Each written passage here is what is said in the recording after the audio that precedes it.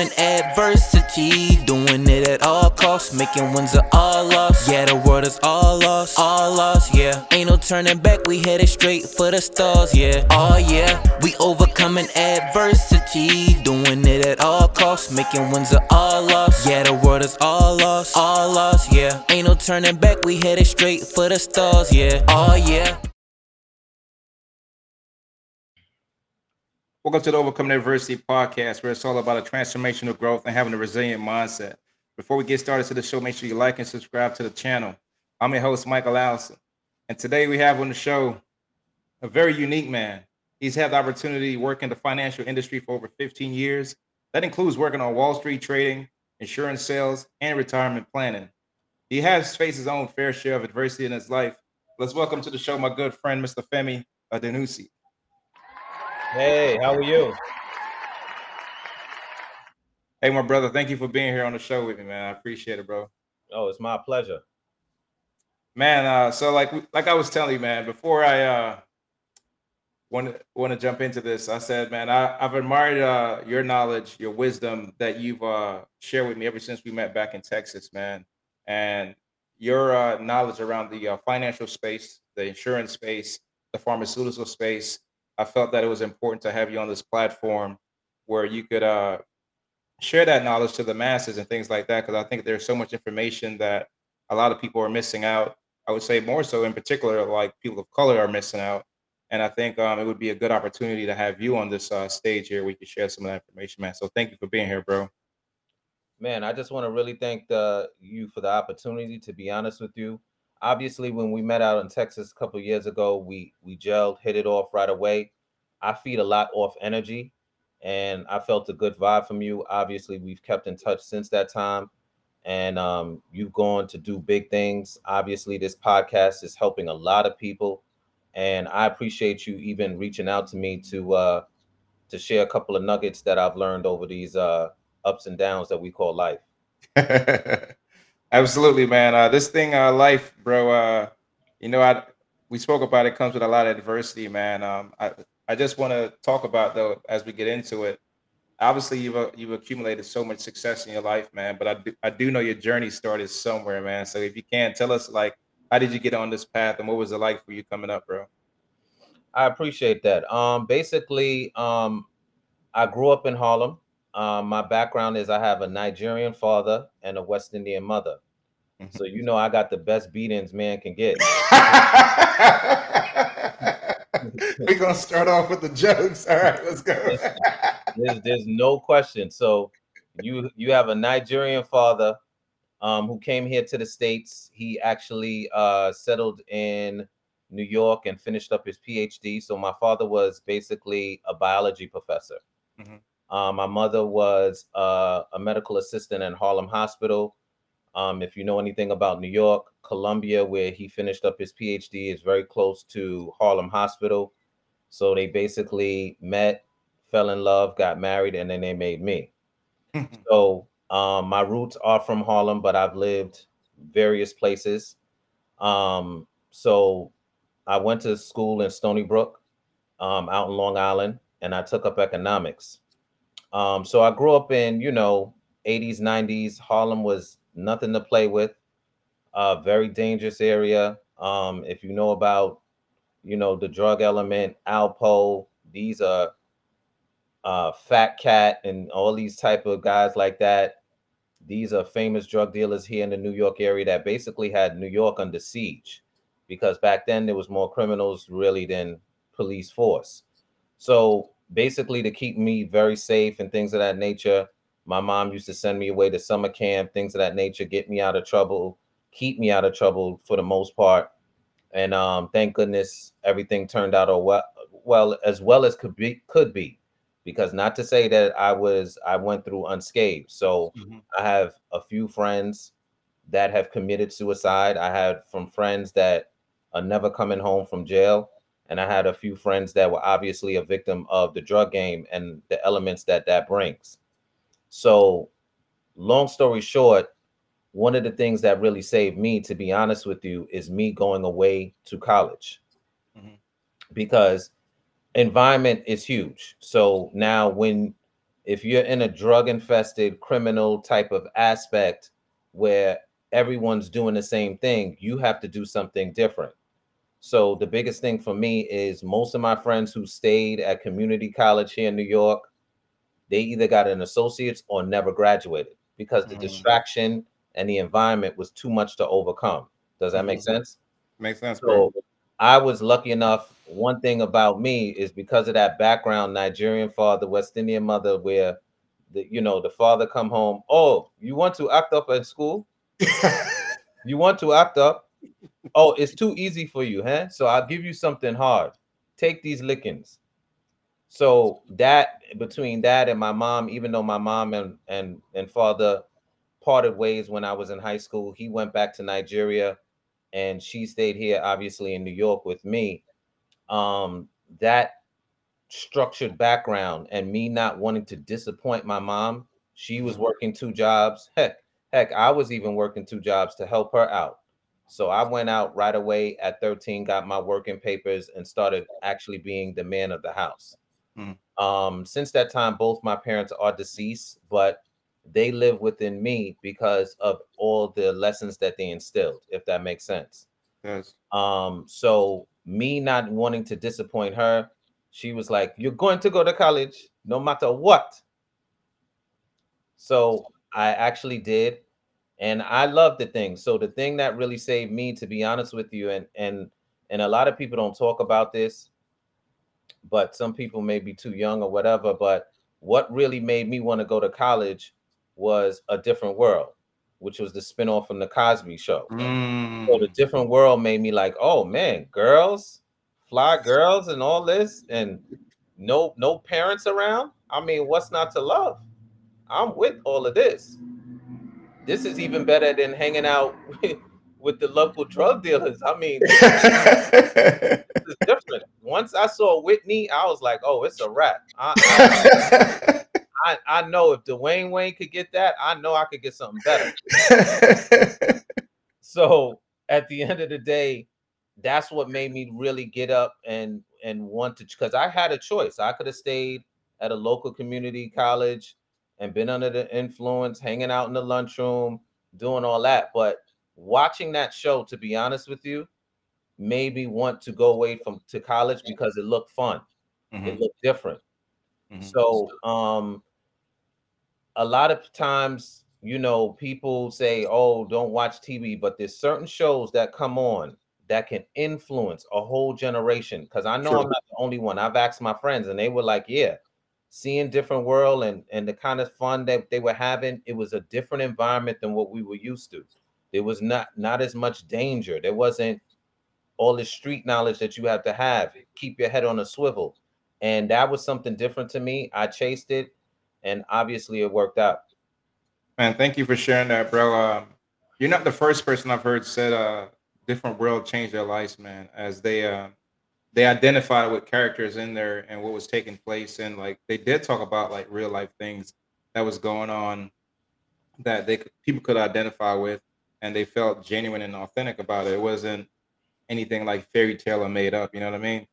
I I want to unpack a couple things, bro. You said a couple important points that I wanted to maybe pull some stuff out of the stories that you mentioned.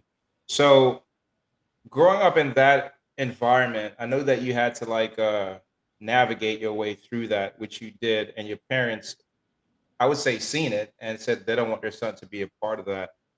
So what is it that you would say that you would draw from within you that you could say has that background has impacted your life now today based off how you grew up and just like missing all those things, they're not being in that environment where you know what it could have been if you had stayed. Well, I think one of the big things was is that, and I'll just keep it real.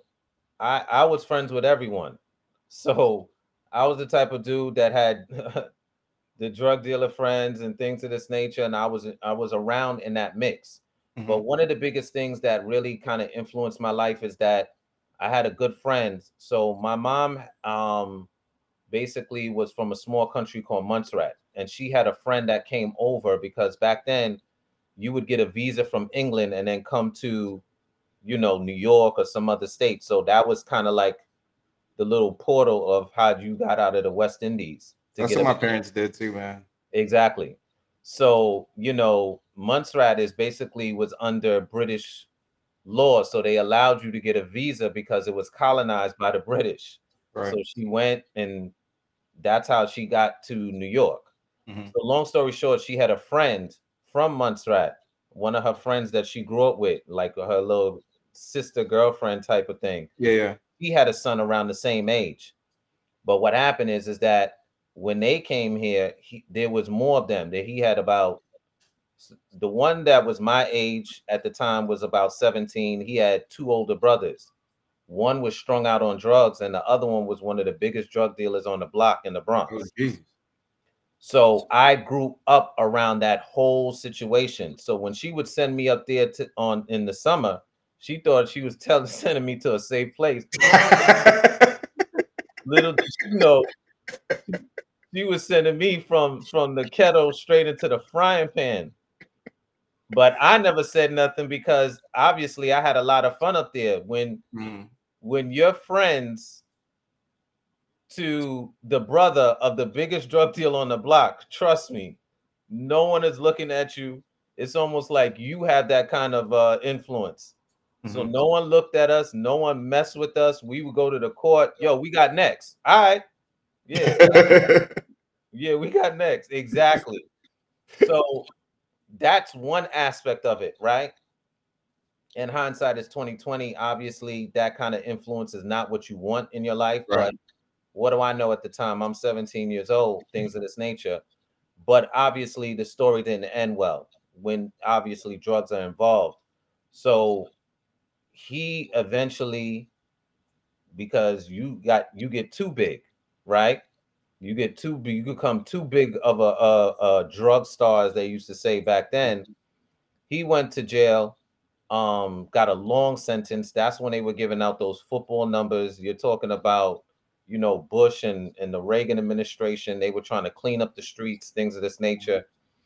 And my friend, who I knew at the time, he was devastated because he was very close to his older brother.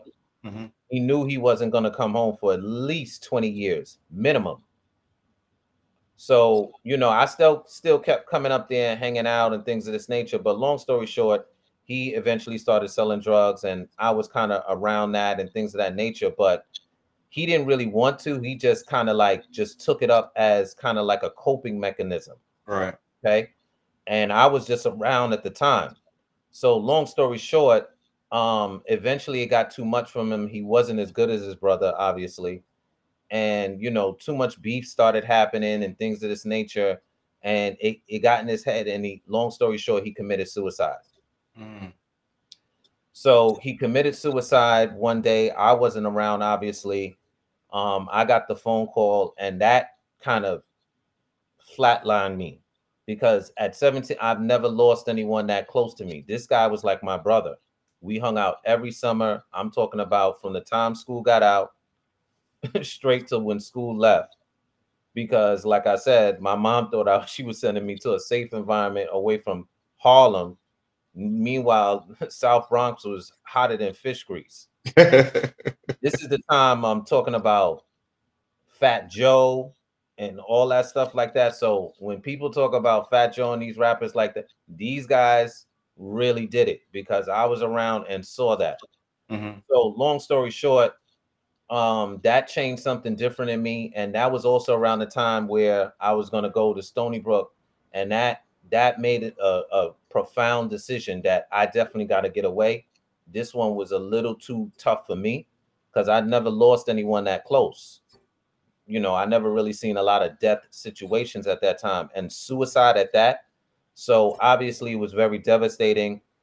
Went to the funeral, things of that nature. But I made a decision right then and there. This environment, I got to somehow separate myself from this because eventually it'll pull me in as well. Wow, I got you, man. So I was thinking about what you said. So my mom and dad did the same thing when they left Jamaica. They went to New York before they came to Miami to link up with me and my siblings. So it's funny how those were the means people had to go through, like back in the 70s and 80s and stuff like that. Probably some of the 90s too. I know that they did that in the 80s for us. Sure. Bro, so speaking of like losses and seeing your friend pass away and that kind of flatlined you, I wanted to kind of bring it back to your mom and dad. So mom and dad divorced, you said around high school, if I'm not mistaken. Correct. And then that must have had an impact on you when they went their separate ways. How did that affect you while you was growing up? Um, to be honest with you, my father worked a lot, but the real catalyst, even though I don't believe it's an excuse, but I do understand it. So what happens is that he came here. Now, if you know anything about Nigerian education, it's top of the line. Hmm. Okay. So he came here and was swimming through these PhD classes. Okay. All right. Graduated with honors at Columbia, which was a big deal. Not a lot of people of our color graduating with PhDs at that time. Remember, Hmm. it's mid to early 80s. Hmm. Okay. So Hmm. now he's trying to get a job and they're playing the race card. I see. And him saying to himself, wait a minute. I've passed all your courses with flying colors, and you still won't give me a Mm, chance to be a biology professor, and I've done your curriculum. wow. So that was also my first bud or sip of racism, Hmm. very close to home, things of this nature. So, just being frustrated, them not giving him a chance to be a professor. Now he had all the credentials, all the bells and whistles, and still playing that card at that time. So he was like, why should I do this? I can go back to Nigeria and get hired right away. Right. And eventually he would do a summer, come back until eventually he didn't come back. Mm. So he got the position that he wanted at the University of Nigeria, which is what they call Unilag for short. Mhm. So shout out to Niger because I know that's what y'all call it. Um, so he got that position, became very successful, and then eventually became the dean of biology and Okay. went on to have a 20-year career in the University of Nigeria. And very respected because obviously becoming the dean of a top university of Nigeria is a big deal.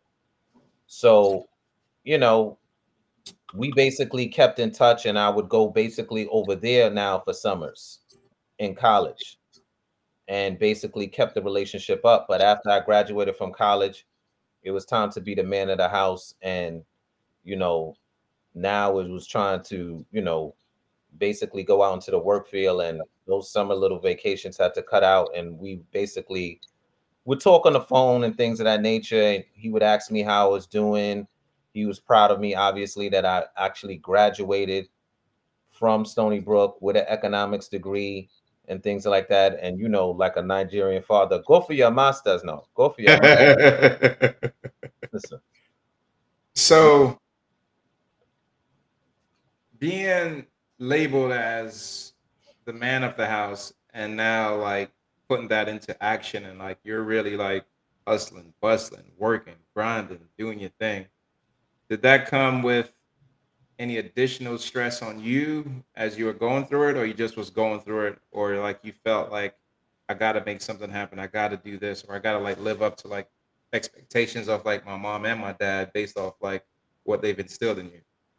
Yeah, it's that's a good question. It actually switched. So what happened is that at first it was both of them, but then I something switched off when I graduated from Stony Brook, where it's just like it's all about mom.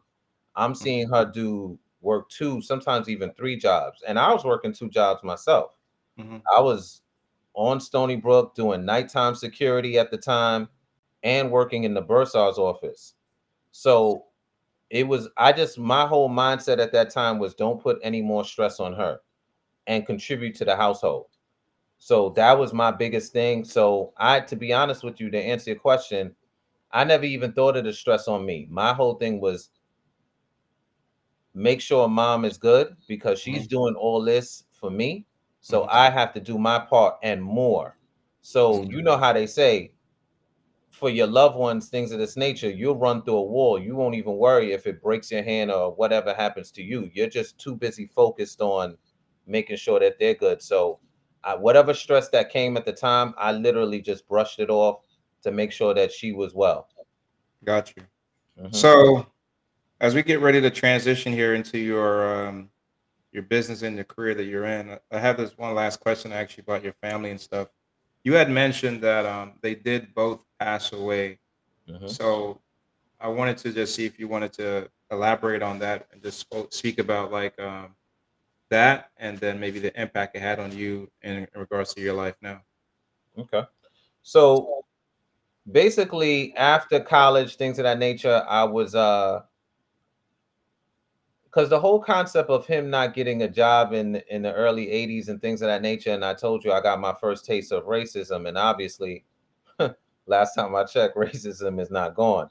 Right. So now you had me facing the same thing. I graduated from Stony Brook. I have to now get out into the workforce, but obviously was better from the 80s. Now we're talking now the 90s, and I'm trying to do the same thing, but it hasn't gone away.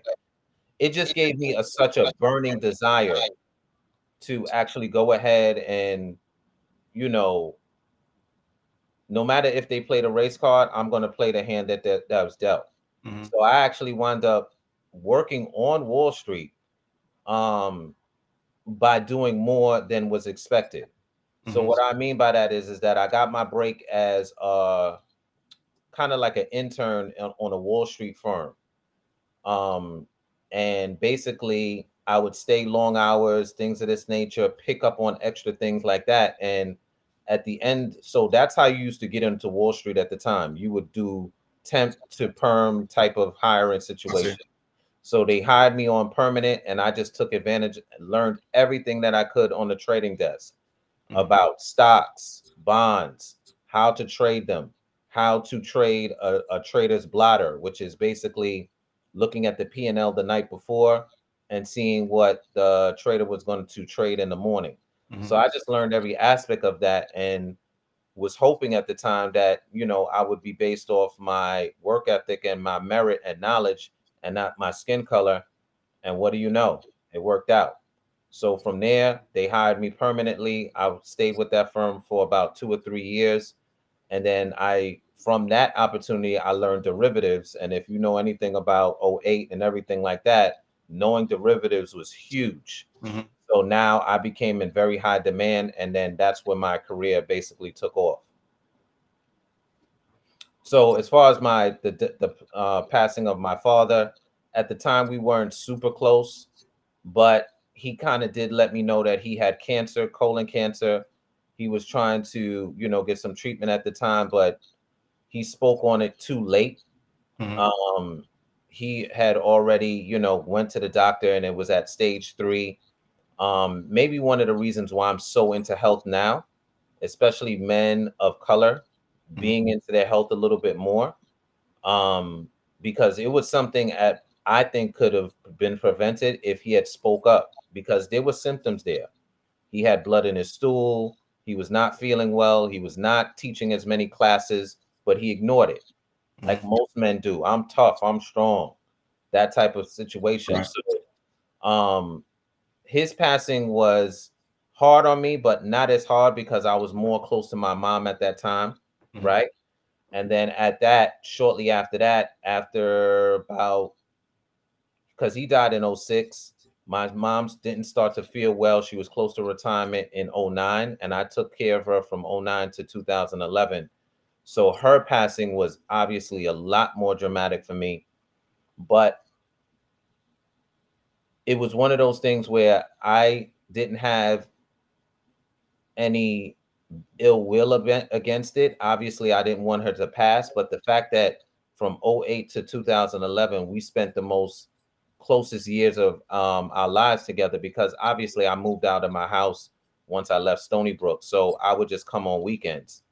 But then I transitioned to move back to Harlem and actually take care of her full time. So we got to spend quality time together before she transitioned. And that's something that I always warn any person to think that time is valuable and tomorrow is not promised. So when you have sick parents, things of this nature, spend the time because you just never know when that time is. So that's why her passing was difficult, but not as difficult because I was around her 24/7 during the last years. Wow. Well, man, I, my condolences, and also, bro, I love the fact that throughout all this transition, man, like you had like so gracefulness about it. You know what I mean? Like you're appreciating like what's taking place and what's going on, and like you have the realization that this is someone that took care of me growing up, and now that I'm in this position to like give it back. You know what I mean? And take care of them during their transition, man. So I think that's kind of cool, man. For sure. A lot of people don't. A lot of people don't get that. You know, a lot of people just get the phone call. A lot of people get the text messages or something like that. But for you to actually embrace the person that brought you up, man, I think it's a different type of experience. You know what I'm saying? Based off how you kind of like shared it. So That's why the Bible says, twice a child, once a man. A lot true, of people don't understand that phrase. What they mean is that you obviously are birthed from your parents, you're a child. You become a man one time. But right, then now once they become sick, you switch roles and you actually become the caregiver to them. right, So now where it was switched before, now you're almost like the parent because I took care of everything, paid her rent, even got her a separate holistic doctor hmm, because they had written her off when she had gotten sick hmm, because she had a lung issue, super healthy, but it was just like a rare lung disease and it wasn't cancer, so they ruled all these things out. But long story short, that's when I really got into holistic medicine, which is why I'm super into health right now, because she started me on that journey trying to save her and extend her life, which I wind up doing for another 3 years. hmm, And I appreciate her for that as well. So there's a lot of nuggets that were taught along the way. My father tasting racism made me that much more aggressive to say that I'm not going to allow that. I'm not going to run from it. I'm actually going to hit it head on. And hmm, then now my mom taking sick allowed me to find out that there's a lot of alternative medicines out there. When the doctor says no, there's a way and there's someone that can say yes. So these things I will never take for granted, dealing with those situations. That's why adversity does have a lesson if you're willing to look for it. Most people are looking at the adversity and they're just saying, "Woe is me. Why is this happening to me? I didn't do anything to anyone. I don't bother anyone." But the adversity is there for God to teach you something. So you have to learn through the lesson. Because if we came down here on earth and everything was just up, up, up and away, Superman, then why are we down here if we're not here to learn lessons? So, right, like my pastor says, we live life on levels and then arrive on stages. right. You know, as you said that, man, it's something that I been saying a good bit when I speak to people. Whenever adversity hits, if we could shift our mindset from using the question why this, why that, and just start substituting the word what, you see that your mind goes into action thinking.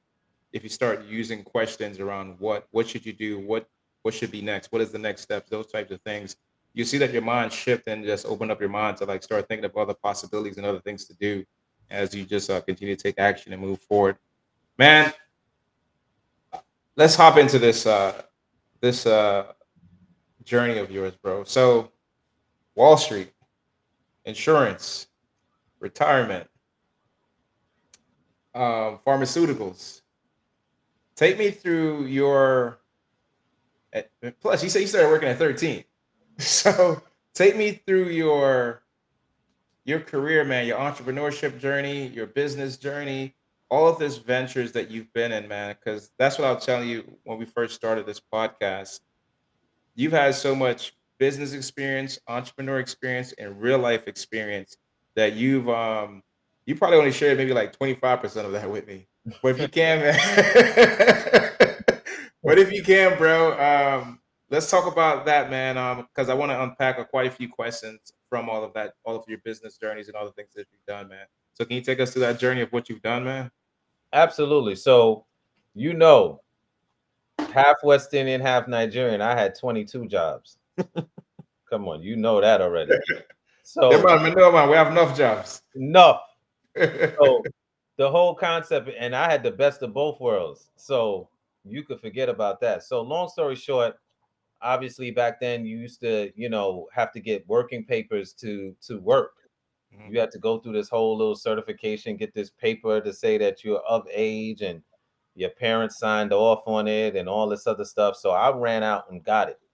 So even in junior high, I actually used to work bagging groceries at the supermarket, and then I also had a little library job as well, just mhm, putting the books away. So obviously, what I did is the supermarket near me, that's off the books. You just get whatever tip money for packing groceries. And I learned how to pack quickly, put the heavy stuff in first and all that stuff. mhm. But then I said, you know what? Me being the Nigerian, like, wait a minute, this is not enough money. So I went and took the working papers and went down to the city where they had the Ritzy supermarket. So you literally had, like, the more high-end supermarket. I'm not going to call the name and give them a free promo, but in here in New York City, there's more gourmet supermarkets where cheese is like $10.15, and it comes from Europe and all this other stuff. They got imported cheeses, imported wine. So I started working at that grocery store, and instead of in the hood, and the tips got much better. Mhm. I mean, like, this supermarket Location. This supermarket was so high class, they had people coming on there from soap operas. Okay. So Okay. you pack their grocery, they were giving you $10. That was a big deal back then. $10 tip, $5 tip. So I was making more money doing that. And then I did the little weekend library job and things of that nature. So that basically started off my entrepreneurship. I kept two jobs basically from that time all the way through college. Even in Mhm, college, like I said, I worked at the bursar's office where people would hope to get that little refund back from, overpaying for financial aid. And they're like, Femi, when is my check coming? Look my name up, Duncan, and all this other type of stuff. And I did a little bit of nighttime security at little college parties and things of that nature. So mhm, long story short, I kept two jobs throughout my career, graduated from Stony Brook, got the Wall Street opportunity, made the best of that. And then shortly after that, I actually got licensed in life and health. mhm, And then from learning from life and health, I just learned that, that insurance wasn't exactly death insurance as most people talked about. That mostly, yes, when someone passes, they should have life insurance, especially people of our color, and which is another issue and a whole nother separate podcast on why they don't have it and why it actually passes down financial disruption as far as legacy is concerned. Because when Nana dies and there's no insurance and no one knows how to pay the mortgage and everybody was just living in the brownstone and no one knows where her papers are, that can cause financial chaos. right. So long story short, I just really got into it because I love the fact that I can help people prepare them financially, even though people don't want to talk about death. It's going to happen. Newsflash, it's going to happen. So I just love the fact that of helping people because I've always been a person that loves to help people. Most people call it the helper's high, Mhm, where you just feel good helping people with the knowledge that like, oh, I didn't know about that. I'm like, yeah, you could do this, this, and this, and the will, you can get it for under $20, and you put it in a safety deposit box, and you tell all your children. So, God forbid if you pass, this is your game plan. mhm. So you want to make sure that your grandchildren and things of that nature. So I started doing a lot of insurance for older people, senior citizens, things of that nature, who didn't want to talk about death, but they knew that this was an unavoidable event and they wanted to talk to someone that had knowledge about it. So that's how I got into the life insurance world. And then when we met back in, in Texas, I took it to another level and found out that the rich don't buy life insurance. They label it life insurance, but the higher level, the upper echelon of insurance is actually using insurance as a tax haven, and you can also use it to build wealth tax Right. free when you're time to retire, which is called an infinite policy plan. Mhm. So that's where I'm at right now, taking that knowledge that I've gained over the last couple of years and looking at the type of insurance policies that the Rockefellers, the Rothschilds have used to actually stay on top with their whole lineage, staying on top by literally passing on wealth through the concept of life insurance. But it's not like they really needed money to bury themselves. They were already rich, Right. but they used that concept to pass on the legacy. So as the grandchildren grow up, they're already set. And then now they leave them with certain rules and guidelines to continue the legacy. So I'm gonna tap into the insurance thing a little bit, the will thing, and your last will and testament, if you Mhm. can. So when people actually, let me go back. You said this, and let's address it real fast. What are some of the misconceptions out there around life insurance? Why are so many people scared of attaining it, buying it, and using it?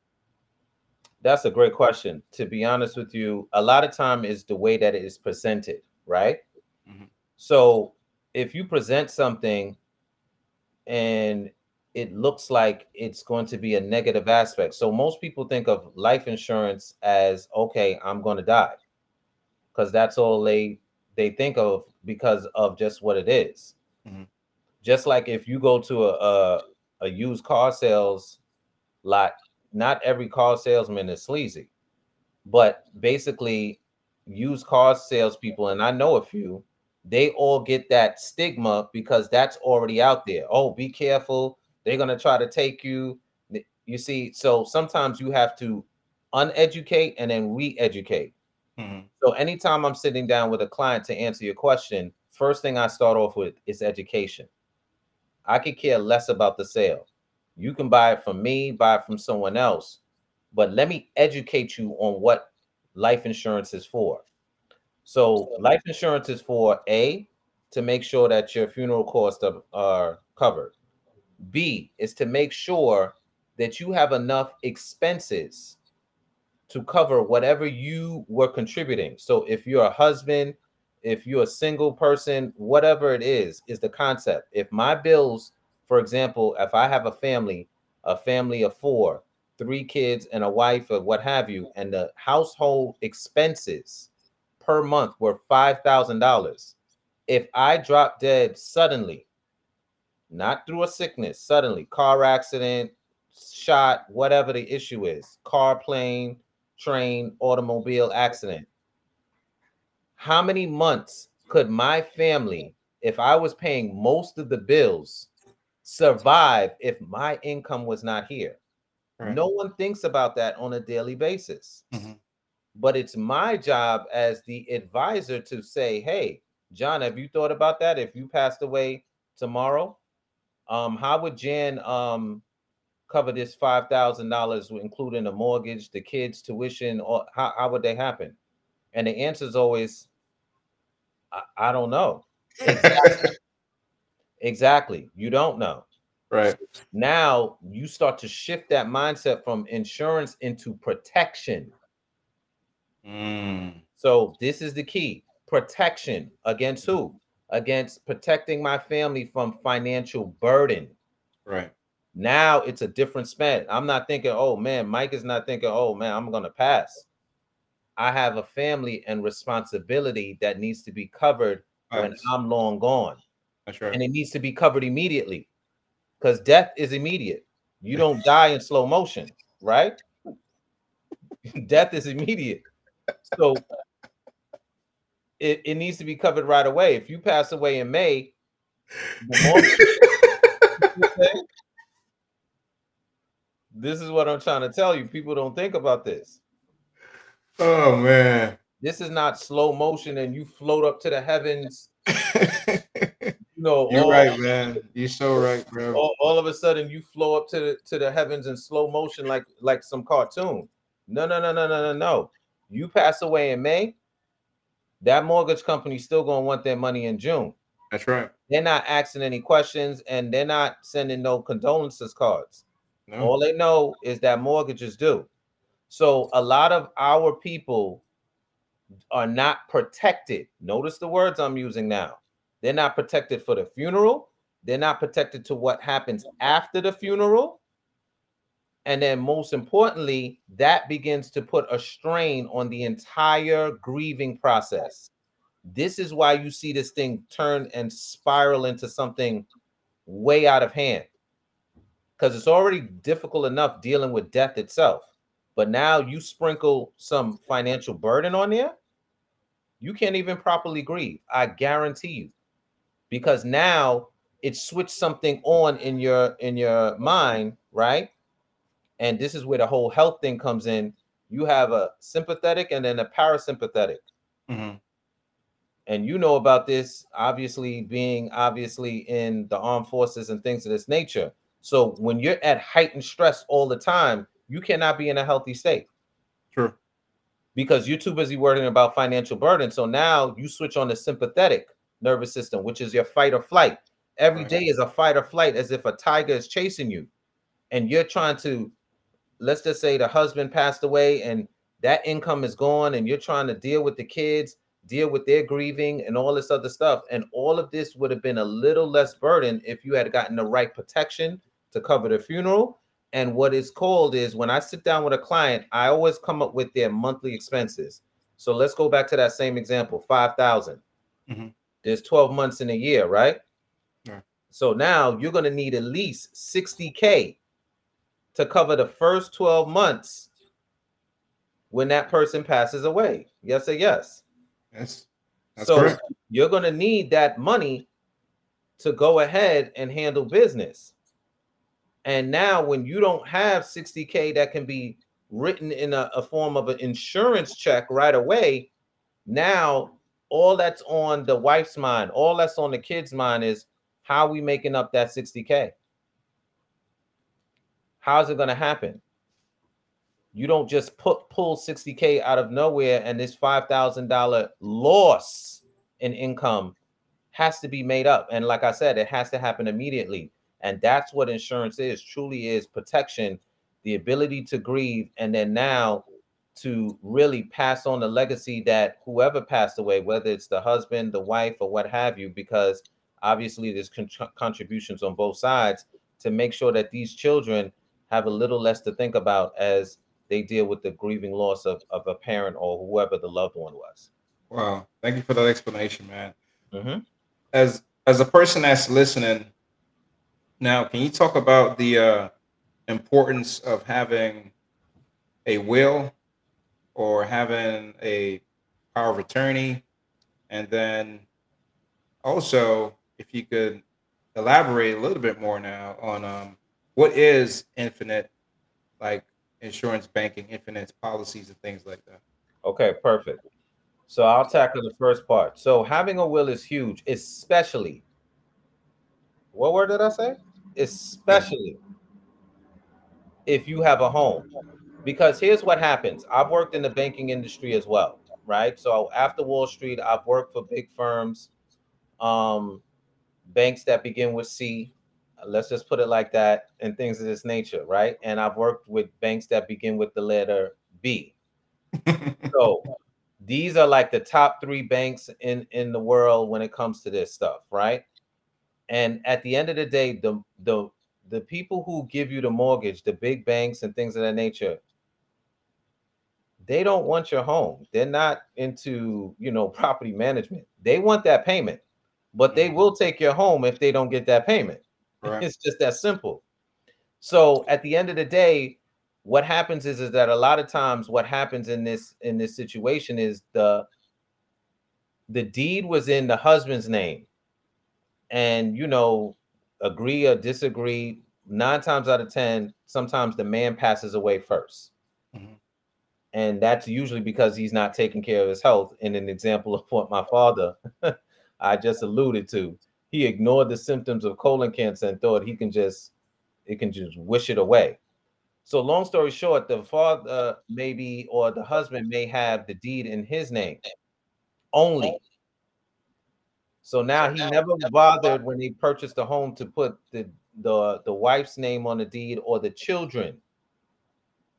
So depending on when he passes away, in this example, now if his name is on the deed and on the mortgage and no one else's name is on the deed, there really isn't any ownership to that property because he just passed away. Right. So now once the wife, let's just say it's Jan, misses a couple of payments, it's very easy for these big banks to get their $400 an hour lawyers to be like, listen, we can start the foreclosure very easily because there's no one other that has survivor rights to this property. So that's a huge mistake not having right off the bat. That's a nugget right there. That right there is a nugget. Turn to your neighbor. Make sure, make sure if people are married or even if they're not married, have another family member's name on the deed. Very quick. You could do a quick claim deed under $100, get it recorded. So now it makes it harder for the bank to come and just snatch the property. Mhm. Does that make sense? Makes sense, bro. Okay. So first things first, that's the power of having that in place. All If right. you have a property, have family members' names on the deed, as many as possible, the ones that you trust that you think are going to do the right thing if you were to pass either later on naturally or suddenly. The second thing, the will now just spells everything out. I don't have to tell you, I've been doing insurance for quite a long time. These fights, when someone passes away, get nastier than an MMA fight. Okay, and these people actually know each other. They're not even going for a belt or championship. This thing gets nasty. No, daddy said I can have the car. Daddy said I can have the second investment property. All of this stuff is not spelled out because once again, the person is not thinking I'm going to pass away. They don't want to think about that. And it's that type of thinking, not preparing ahead of time, that gets people in trouble. Mhm.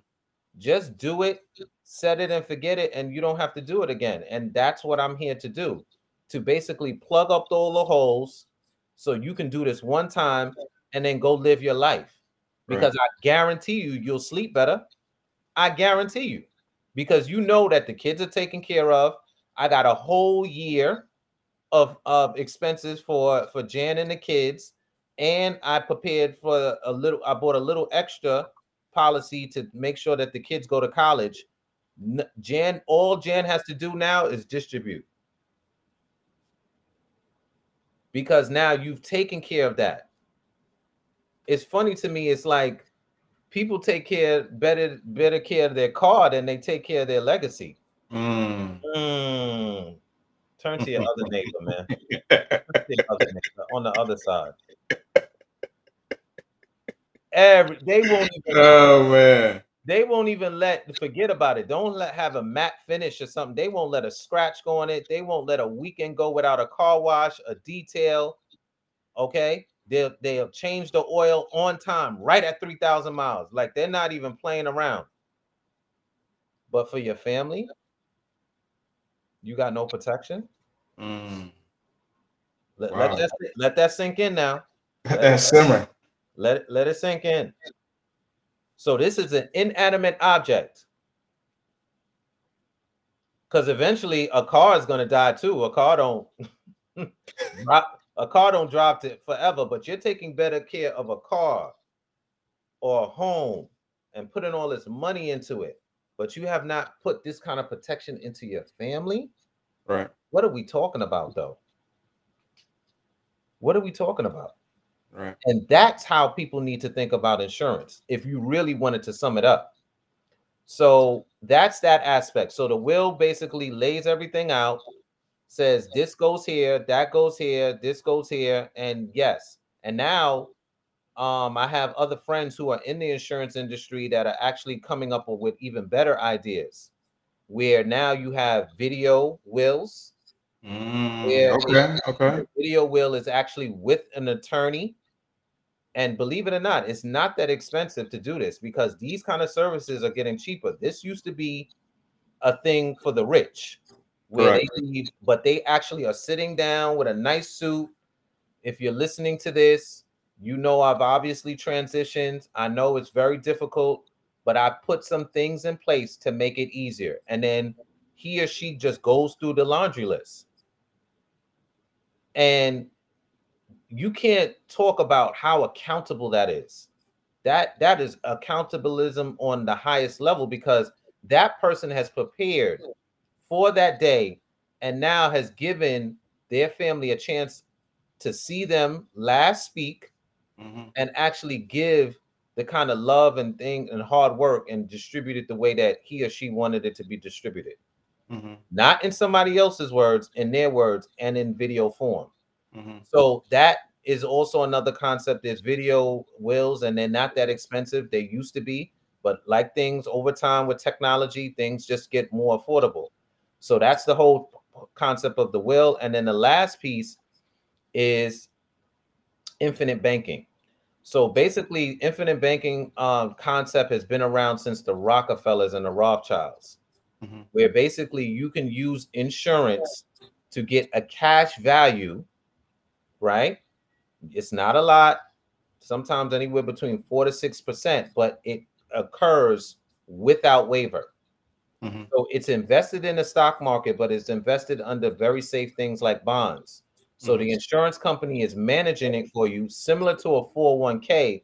But unlike a 401k, there's no fees. You have access to your money and it pays regardless of what the market is doing. Because if the market goes up a certain amount, you're only getting 6%. If the market goes to hell, you're only getting 6%. So it's one of those slow and steady things. Now, a person can have outside investments if they want to be risky and then have a combination portfolio. But you know that this particular infinite policy, if all hell breaks loose, recession, this 2008 debacle, people were still getting their infinite banking percentage. So it's one of those sleep safe at night type of policies. And believe it or not, once again, this used to be the thing of the rich, but now the word is coming out here that you can get policies like this, believe it or not, for like $200-300 a month and up, obviously depending on the person's financial makeup. But this was only heard of by the rich. And now the beautiful thing is that you can tie that infinite banking policy to the will, right? Right. Say, hey, you can start an infinite banking policy for the children too. So when they reach a certain age, a good age is about, 16, 18, and it'll be in their name. So now literally if you have a child named John and you start one and you have three kids, John, Jane, and Rebecca, you start one in all three of their names. If you contributed to it $200 a month, and then depending on when you pass away, now they literally just take over those policies, Right.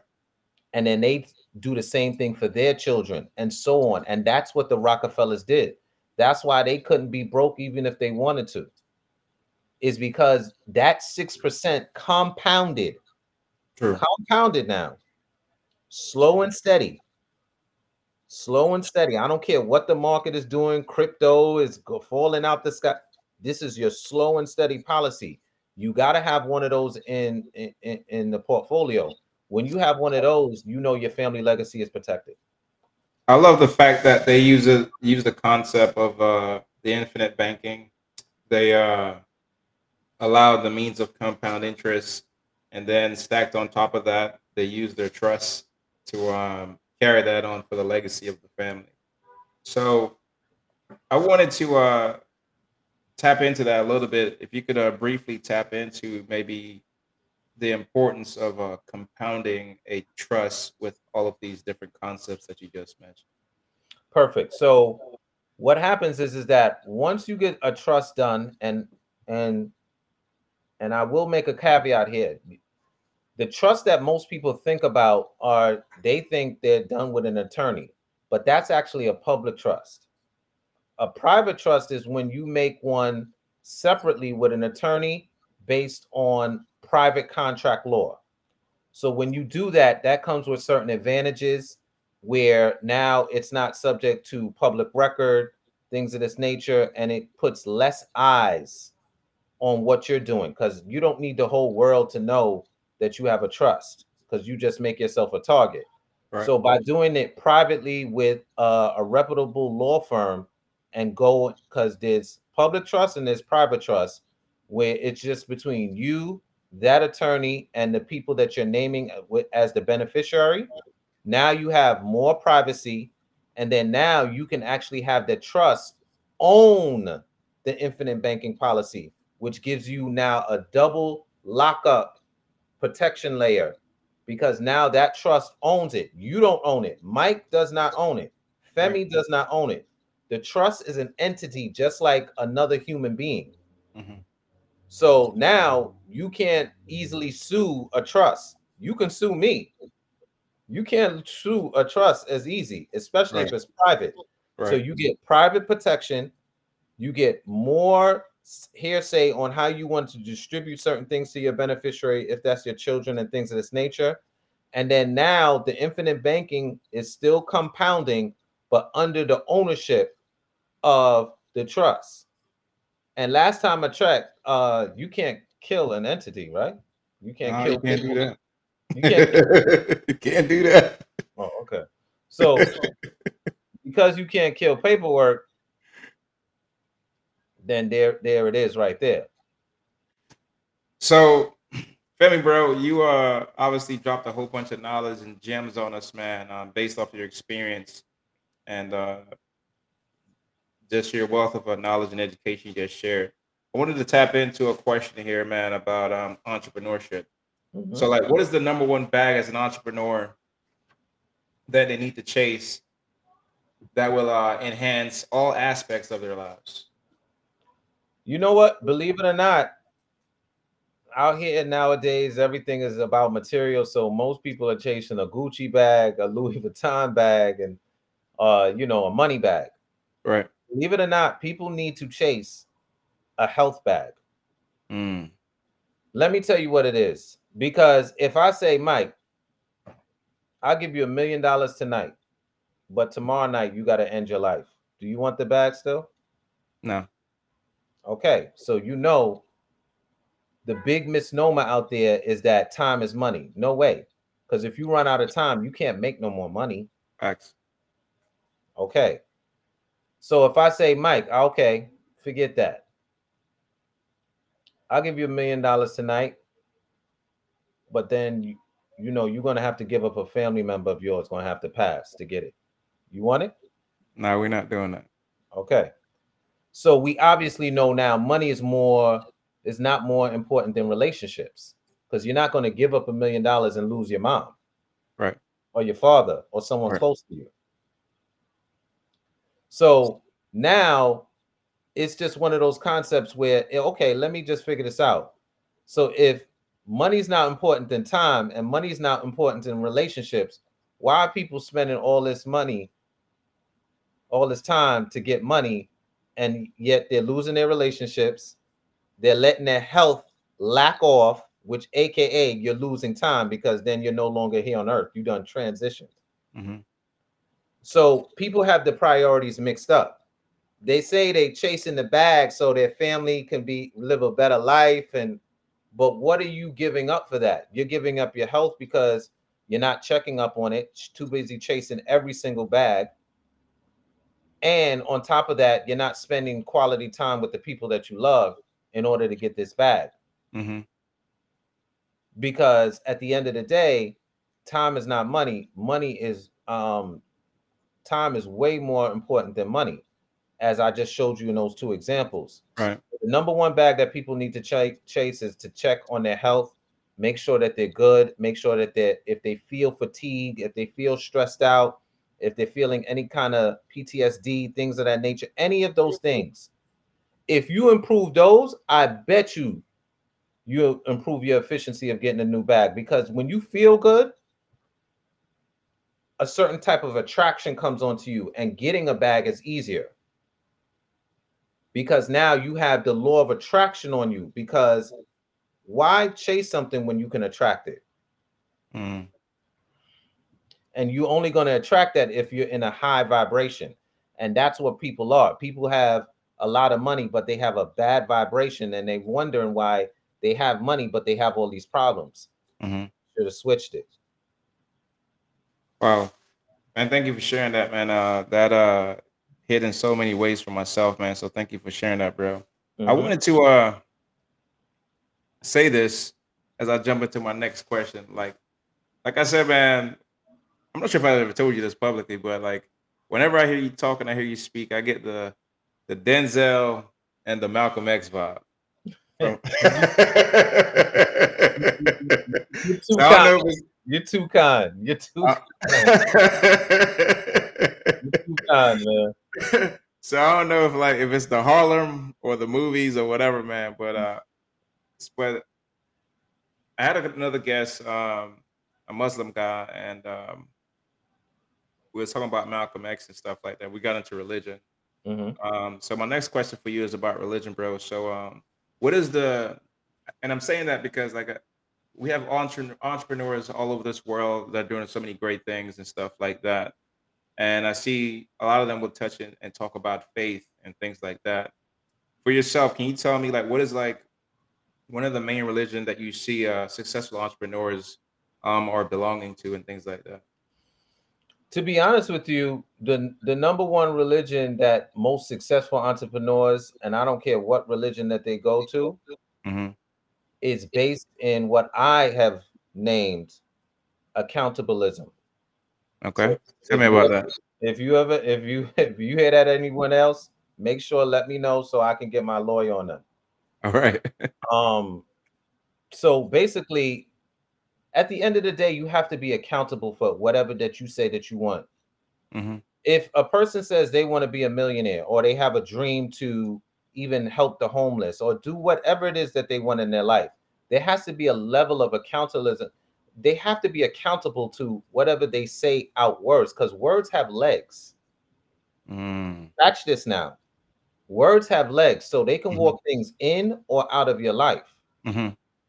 So if we say something and we really don't mean it, the universe is not going to bring it to you. The universe Right. is going to bring it to you, and I don't care what religion we're talking about: Muslim, Torah, Bible, whatever the religion, Hinduism, whatever the religion is, it's always about action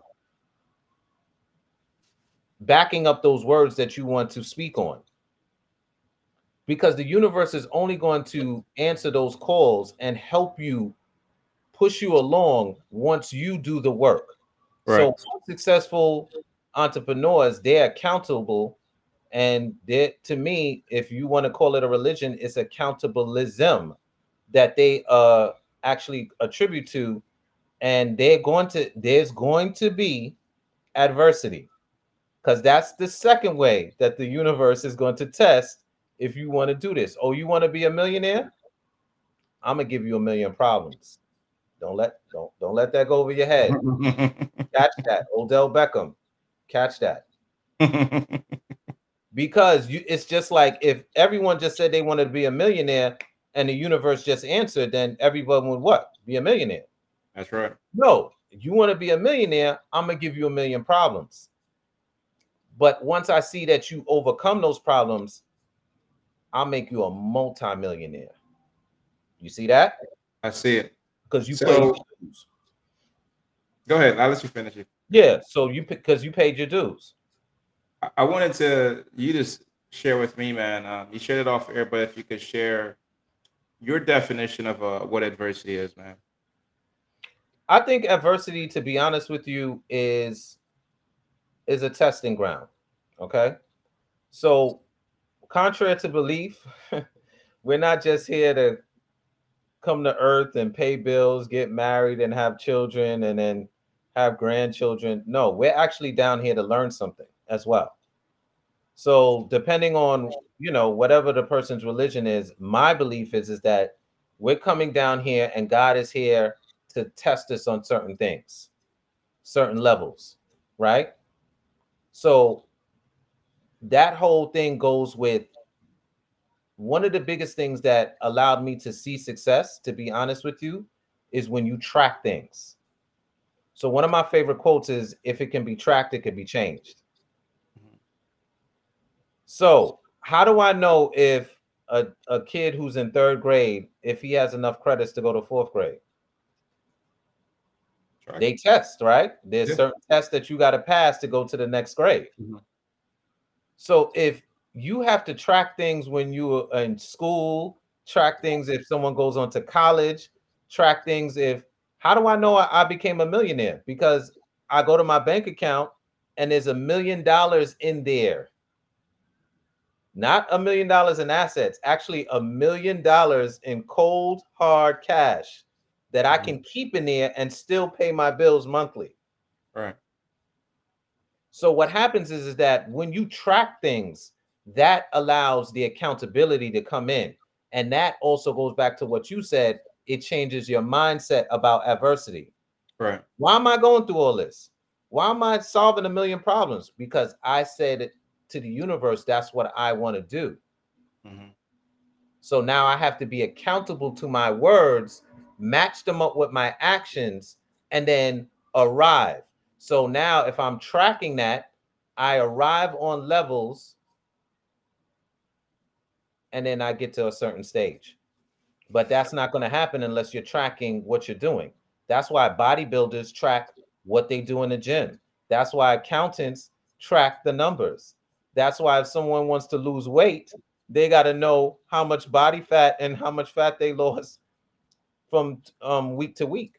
You have to track things in order to get to a goal. And I think most people lose the concept of that and they just say they want to do something. I want to lose weight. I want to become a millionaire. I want to, own X amount of properties. But what are you tracking along that pace? Because along with that tracking, that's also going to let you know two things where you can probably solve a problem for yourself and the world. Right. Don't miss that. Right. Most inventions happen because people were trying to solve a problem for themselves. Mhm. Easy pass. I can go into many inventions. And then the second thing it's going to do, it's going to now make you comfortable being uncomfortable with adversity. So now when the adversity come, you don't get upset. You like, good. That means I'm one step closer to my goal. So if I solve this one, knock it out. I solve this one, that I'm that much closer to the finish line of whatever I'm stating that I want to do. That's what I always like speak about, that resilient mindset. It's like once you've done it and you've gotten past it, like your mindset says, like, yeah, I've done this, I've gotten through this. Like God has blessed me enough or put me through like the valley and all these things that I've been through, bro. So when you come through, man, you like, that was easy. Or you probably, I found that like most people are celebrated when they go through hard stuff opposed to like easy stuff. Like people don't remember like the easy things that they've been through, but they could tell you about some hard stories that they've been through, some hard times in life and things like that. And I think those resonate a lot more when people share their stories around the adversities that they do come through. For sure. For sure. So as I'm listening to you talk, man, a thing that's super big for me, man, is a leadership. Mhm. And as an entrepreneur and as a business person and someone that's accountable, right? Can you talk about the importance of leadership as it is for self, as it is for leading people too as well? I think it's huge. The leadership thing is one of those things where it's funny, right? You have to You have to beat yourself in order to lead others. Let me unpack this. Tell me about that. You have to beat yourself before you lead others. So what I mean by that? What I mean by that is that there's certain things that everyone knows we have certain vices. Let's just say I like junk food, I like to stay up late, things of this nature. Until I'm able to basically defeat those particular foes, how can I tell somebody else don't eat junk food, don't stay up late? Because remember, this is what the problem is sometimes with parenting. People, parents, you know the famous line, do what I say, don't do what I do. No, they're looking at you as the Correct. example. So they're looking more at your actions more than your words. So if your example is not proper, how can you expect your words to hit as hard as that? So the whole concept is that you have to defeat certain things that everyone's is different, right? Once you defeat those things, then you give yourself the opportunity to start the concept of leadership. Because in leadership, as you've led many things, you own your own business, you've hired people, gotten rid of people, things of this nature. Now that just starts the first stage, because you've actually worked on yourself and defeated those internal foes. Now you can now show that leadership without even the person hearing your words. They're just going to say, look, Mike comes in on time, he's always eating salads, he never misses a workout. They're looking even when you think they're not looking. Yeah. That's leadership as well. Correct. Lead by example. So now along that aligns, let's say you start to lead, I don't know, employees, or you're somehow, leading other men or women in some capacity. They're looking at every little single thing that you do. So if you're on point, you never know who you're influencing based off your non-verbal actions, which to me is the most powerful form of leadership. And this is why when you see great leaders like Martin Luther King and Malcolm X and things like that, people saw, they didn't just talk, they weren't just great talkers, they saw the action. And that influenced many of people that they don't even know to this day because of what they saw. They didn't just, it wasn't lip service. So I like to Right. say that talk is cheap. That's why it's always on sale.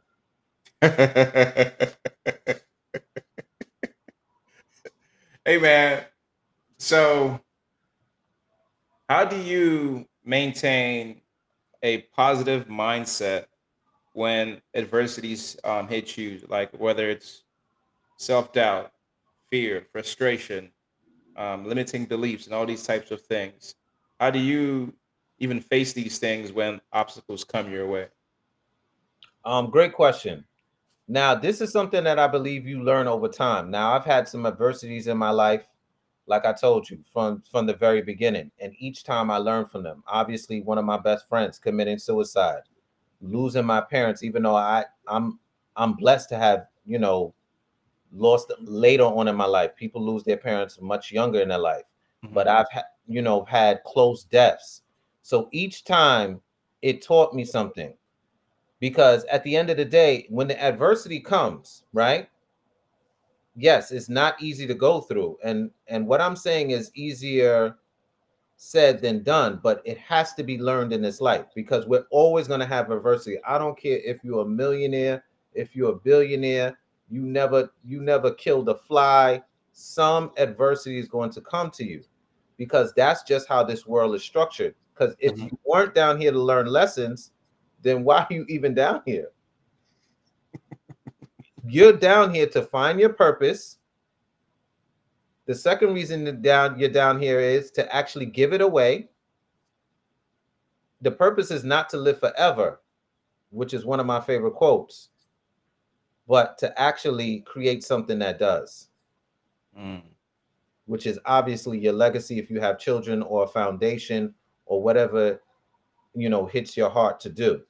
But at the end of the day, to answer your question more specifically, I always look at, there's two choices. Some adversity hit, right? a death in the family. Yes, I'm going to grieve and things of this nature. But at the end of the day, is that grieving going to bring the person back? No. And what would that person want me to do? Carry on. Correct. So I always think of two things. What is the adversity? What is the learning lesson? And how do I move forward? Because no matter what the adversity is, if I think of those three things, although it's going to be difficult, I'm not saying it's going to be easy. Those three things are going to put me on the road to recovery of whatever the adversity is. And if it's a business adversity, at this point in my life, I actually cherish it because, like I said, if I go through this adversity and it's business related, I think there's a good chance another person in my same industry, in my same business, and if I solve it for me, I can actually package that and actually sell them a solution. Repurpose it. Does that make sense? So I Yes, sir. actually, when it's a business, I love it because that means for every problem, you probably just solve two more for someone else if you really go ahead and solve it for yourself. And now that's just another contribution that you can actually give to the world. So adversity is actually hard work disguised in overalls. Absolutely. Femi, for for you where you're at now, man, I imagine that there's a couple people that has inspired you, has helped you, got to the level of where you're at now. Mm-hmm. So can you talk a little bit about like mentorships, some books that you may have read too as well, um, in regards to like the importance of them for yourself and how you got to where you're at now, man? Great question. So I'm a huge believer. I'm an avid reader. So I completely love knowledge. Now, based off my schedule, I listen to more audio books in the car. So I turn my car into a university. Um, the time tested ones, Rich Dad Poor Dad, The Millionaire Next Door, The Richest Man in Babylon. Hmm. These are some key books because all of those are about leadership, adversity, and solutions. Hmm. So if now you start to get into any kind of basically self-education, not the education that we get in school, and I'm all with about education in school, but nowadays the world is changing too quickly, to be honest with you. Right. After high school or during high school, someone needs to start self-educating themselves, especially in the financial arena, in order to keep up with the way that the world is changing. Now we have things like digital currency and crypto, and recessions happen and things of this nature. And these kind of things, you can't overcome these things just based off what they teach you in school. There's no way. You have to keep up on your own on certain aspects of it in order to keep yourself safe and your family safe. So, my biggest thing is I can name 1,000 books, but my whole thing is just keep reading. Number one, listen to podcasts, obviously like yourself, that are bringing the people the type of information that they need to know from the type of guests that you vetted and know that it will make an impact. And my third thing is always just a concept of believing in yourself, right? Because I don't care what anyone has said. I've met very, very wealthy people in my life. They are just like everyone else. They had adversity, they had things they had to go through, they had to deal with death. They're no different. Right. But their mindset of, I'm going to keep failing forward. Hmm. Notice the words I said, failing forward until I get to the end of my goal. Because either way, the adversity is not going to stop because I'm boo-hooing. Fail forward and see where it brings you. So as we get ready to wrap up here, man, you mentioned something earlier with the previous answer that you had talked about, Mm-hmm. and I think it's something important that people always take into consideration and think about, man. Mhm. If you could expound a little bit, man, what is your definition of the meaning of life, your purpose here on this earth, and your legacy? We touched on it a little bit. I just believe that God puts us on earth to catch certain lessons, right? Mhm. And there's certain lessons and mindsets that actually, especially now with social media, things have changed obviously over the last 10 years, heck, over the last 5 years. And really, this is really about limiting distractions and more about self education and doing what is believed for you. The real reason why people fail this test called life is because they're looking at somebody else's paper, Mm-hmm. but they don't realize that the questions are different than your neighbor or your left neighbor or the neighbor on your right. So you're looking at their paper for answers, but at the end of the day, even if you read a book, you still have to relate that to you. Take the lesson and relate it to you. You may not do it exactly the way that that author did it in that book. You still have to translate it and say, how is this going to help Michael? Right. Not that author. That author already did it their way. Does that make sense? Makes sense, bro. So the whole concept is that a couple of things that, and I'll kind of end with that. There's a couple of concepts that really keep trapped, and we talked about some of them. Time is money. We already crossed that out. Time is way more valuable than money, because without time, you get no more money. But without money, I still got enough time to make it. Okay. The Mm-hmm. second thing is about, self education. I think there's a big thing out here where it's all about degrees versus your destiny. Let me play that back. So a Go lot of ahead. people getting degrees, and I have no problem with education, but my whole thing is that is getting these all these degrees really your destiny? Are you really happy? Are you getting the masters because you want to, or because they're going to pay you a little bit more? Because some people are spending 10, 15,000 to get a postgraduate degree, and their job only gave them 5,000, and that's before we take the taxes out. Or they put a little handcuff on them and like, oh, we paid for this, you got to stay here 5 years. So is this really what you wanted to do, or was you once again chasing that money again? Mm-hmm. So degree versus destiny. The other thing is that being fearful, or is this a fair world? So what do I mean by that? A lot of people don't chase their dream because they're afraid. I don't know how it's going to work out. I'm afraid. I don't want to take a risk. You're already in a risk. Not taking a risk is a risk already. Mm. Don't believe me? We had this little thing called COVID, right? Right. Everybody thought they were safe on their job and all that. And next thing you know, something that was out of the control of everyone, people got laid off. And you were playing it safe, right? You wasn't doing anything. Nobody, but I'm not bothering anybody. But guess what? This thing called life again. So now, if you had a dream to be have a side business or whatever before COVID hit, if you had learned those skills, you wouldn't have been so fearful when something that was out of control of everyone. Right. You could have leaned back on that, whether that be making cakes, event planning, whatever. If you had not let fear lock you up, you would have had another skill to lean back on. Because most people are on this, oh, okay, if I do everything, I go to church, I contribute to the poor and all that, then it should be fair that I get what is due to me. But that's an entitlement thing. Even Mother Teresa had to go through adversity, and she didn't do anything to anyone, right? Right.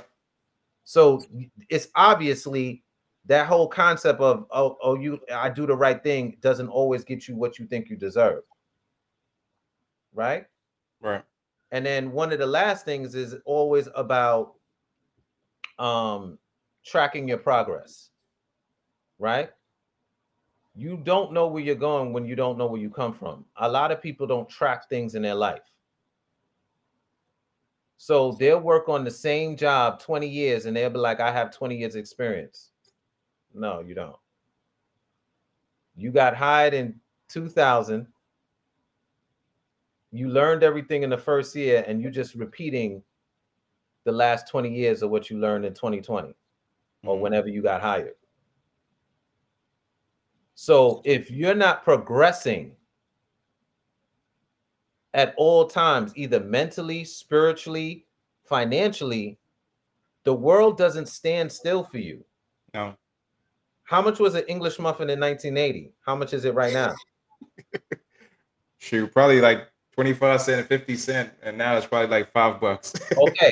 Is it not the same nook and crannies? Same thing, bro. Nook and crannies, right? So that's just a light example to show you that the world doesn't stand still. So you actually have to go meet life at every level.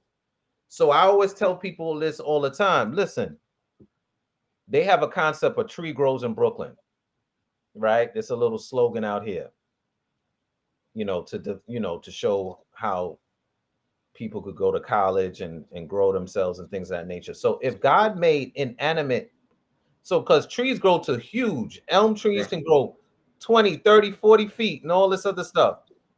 Does the tree say, nah, I'm good. I've done enough growing. I'm good.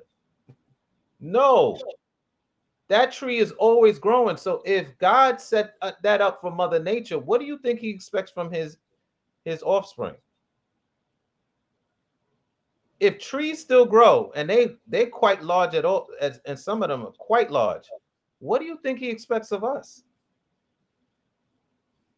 So we always have to keep growing, and we only know if we're growing if we're tracking everything that we're doing. Now, I don't mean to be anal about it, but there's certain parameters that we need to track. We need to track our finances. We need to track our health. We need to track our spiritual growth. And how you track spiritual growth is things that used to bother you in the 20s, they shouldn't bother you in the 40s. Catch that. Catch that. If somebody cuts you off in the 20s, you are ready to curse them. At 40s, you should be like, have a nice day. It's not worth it. Because that's a sign of what? Emotional and spiritual maturity. Yeah. So these kind of things you need to track in your life without question. Your finance, your health, and your spiritual journey.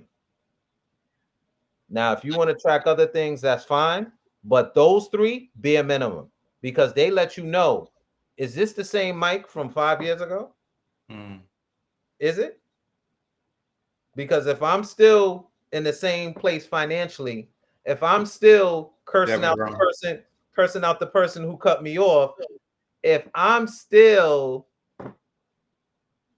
not in the health position that I'm supposed to be, then that lets me know I'm not doing enough. Right. Wow. So, okay. I heard someone said the same thing you said about the tree, but they reference it in regards to animals. And if you think about God provide food for the birds, you name the animal, they eat every day. None of them starve. So if he can do those for the animals, bro, imagine what he'll do for you, man. He will provide for you. But see what it is, here's the part that people miss. This is the part, this is the gem. This is the part where this is the Pirate of the Caribbean gem, okay? Because he expects more from us, there has to be more accountability. Right. And that's the part that people don't want to do, because for accountability, you got to shut down certain distractions, having fun. I'm all about, but at a certain point, you have to keep it in moderation in order to stay on track. You see what I'm saying? So social media is one of those things where, like they say, whatever entertains you, trains you. Yeah. So now people are being trained by social media, and that's what gets them off the path. The reason why God does that for the animals and things of that nature, because he's already set up a system and they've never broken it. Right. Last time, Have you ever seen a vegan lion? No, I'm just asking you. Have you seen one? We already know the answer to that. Okay, so at the end of the day, he makes sure there's enough livestock for the lions to eat what they have to do because they never break their nature. Right. You see, because there's a certain mother nature has set up. You don't see lions starting to chomp on kale. So he's like, you followed my system, so I'm going to make sure there's enough zebras and all this other stuff that you can eat because you are on track. Right. Notice the words I'm using again. Track. So all he's expecting is the same thing from us. And even though it'll come with adversity, those adversities come with lessons. Those lessons make us better, and then they make everything grow. I got you, bro, man. I got 2 questions for you, man. I'm gonna get you out of here, man. I so much appreciate your time, man. Definitely. So, me and you had spoke earlier before we got started, and you had shared some stuff around like lies and things like that, around things that keeps people broke in society, man. So, what are like some lies that has kept people broke in the society for decades and counting, man? And if you can provide some solutions to that too, as well. Absolutely. So we touched on some of them. Time is money. The second thing is that um distractions and things of that nature Hmm. is acceptable, and after a point and period is not acceptable. Hmm. Okay. Um, the other big one is I'll get to that tomorrow. You Hmm. don't have time like that. You have to live because I'll put it like this. Here's a simple analogy. And even when people are playing video games, right? Do you see keep people playing video games, play it, put it on pause, go eat a sandwich? They play with intention. Serious gamers now get money, big money to play video games. Right. They get millions of dollars. I wish they did that when I had Atari and shoot, they ain't give me no money and I was good. I was destroying people in Madden. You hear me? So my whole thing is that if you're playing a game with intention and you're not playing life with that same intention, what's going on?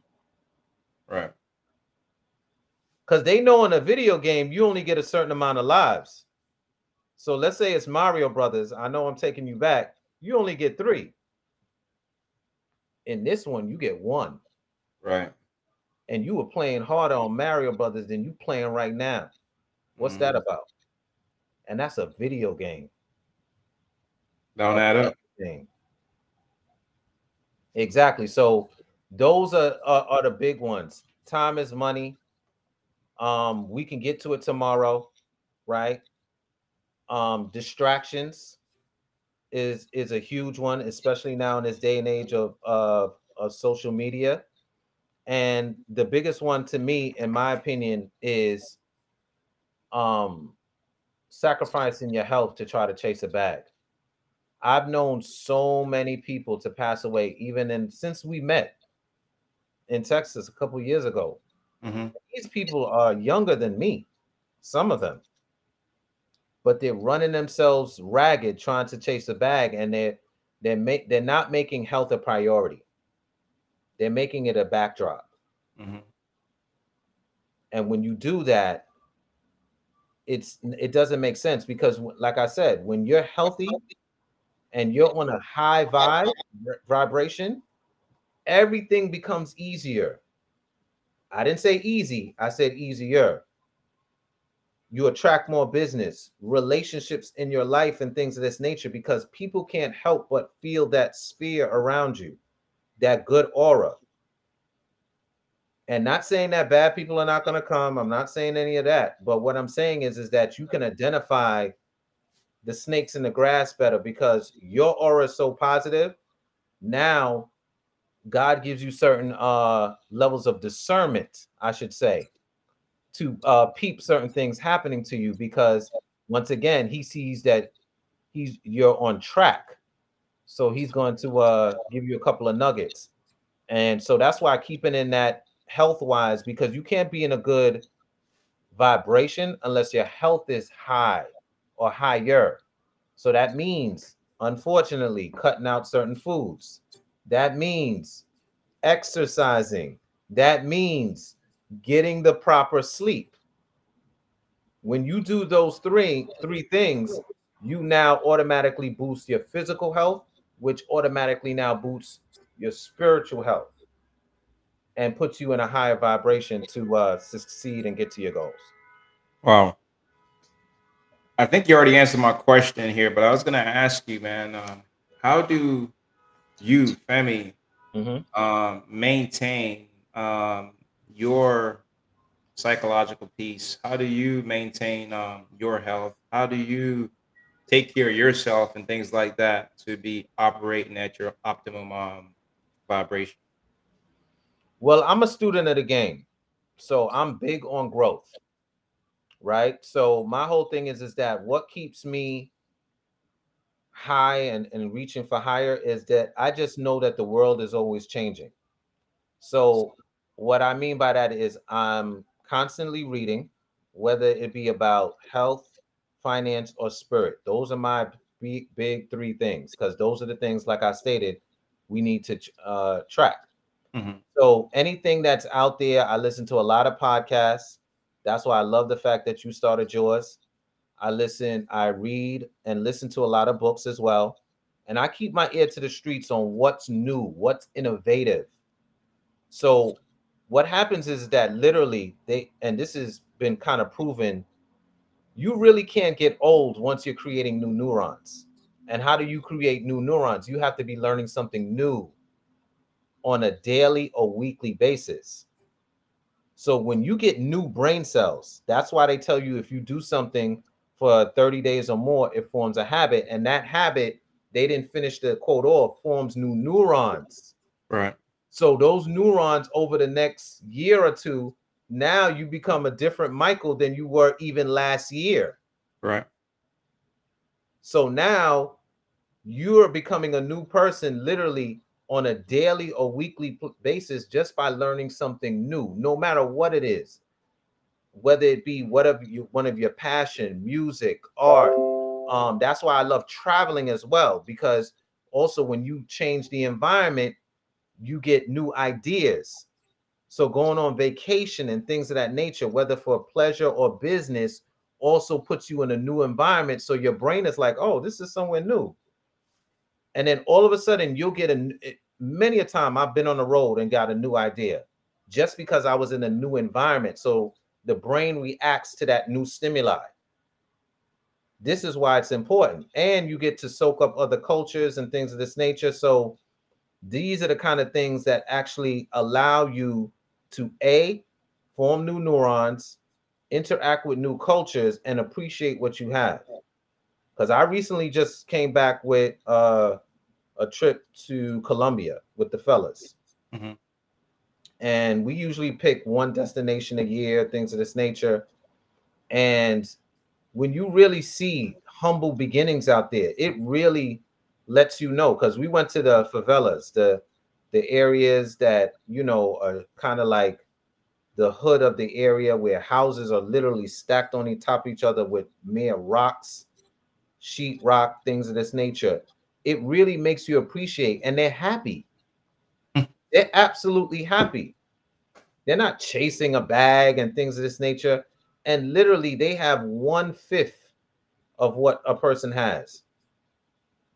Literally, some places, the average person in Colombia is making under $300 a month. wow. They're happy. But we're over here with all this luxury and all this other stuff, and we're not appreciative. And we're not prepared for if something happens to us to make sure that our kids don't end up in a bad situation as well. So one of those things is that always form new neurons, always grow, always be learning, and trust me, your brain can't help but become a new you, because those new neurons are going to form a new and stable mindset for you to just get more and more and more. and then that's how you maintain the level of your success. Thank you for that, man, and thank you for being on this interview, bro. Thank you for sharing your wealth of knowledge on all of your experiences, and giving us a little bit of an insight about like your family and your upbringing, bro. As we get ready to get out of here, if you could, man, tell our listeners if they ever want to like to book you for a speaking engagement, invite you for a podcast, do insurance business with you, or anything else from that, man. Could you leave that information so we could reach out to you? Yeah, absolutely. So I'm in the process of rehauling some of my presence online. So the best way right now to get in touch with me is through my email. So my email is outstandinglife@yahoo.com. So that's outstanding life life@yahoo.com. They can reach out to me that way. And depending on what it is that they want to inquire about, we'll take it from there. And other social media handles and things of that nature, they can reach me there first. And then those other things I'm probably preparing to put up later on this year. Absolutely, bro. But like I said, man, thank you so much for being here, man. Thank you for being a guest. You're always welcome to come back and share some more knowledge and some more game with us, man. Like I said, man, you're like a walking encyclopedia, bro.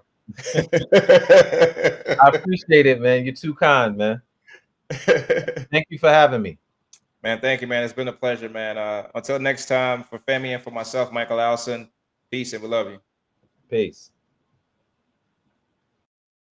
Can't complain at all. Couple dollars in my pocket, no income and go. Been working on my body, getting healthier. Thank God for clarity.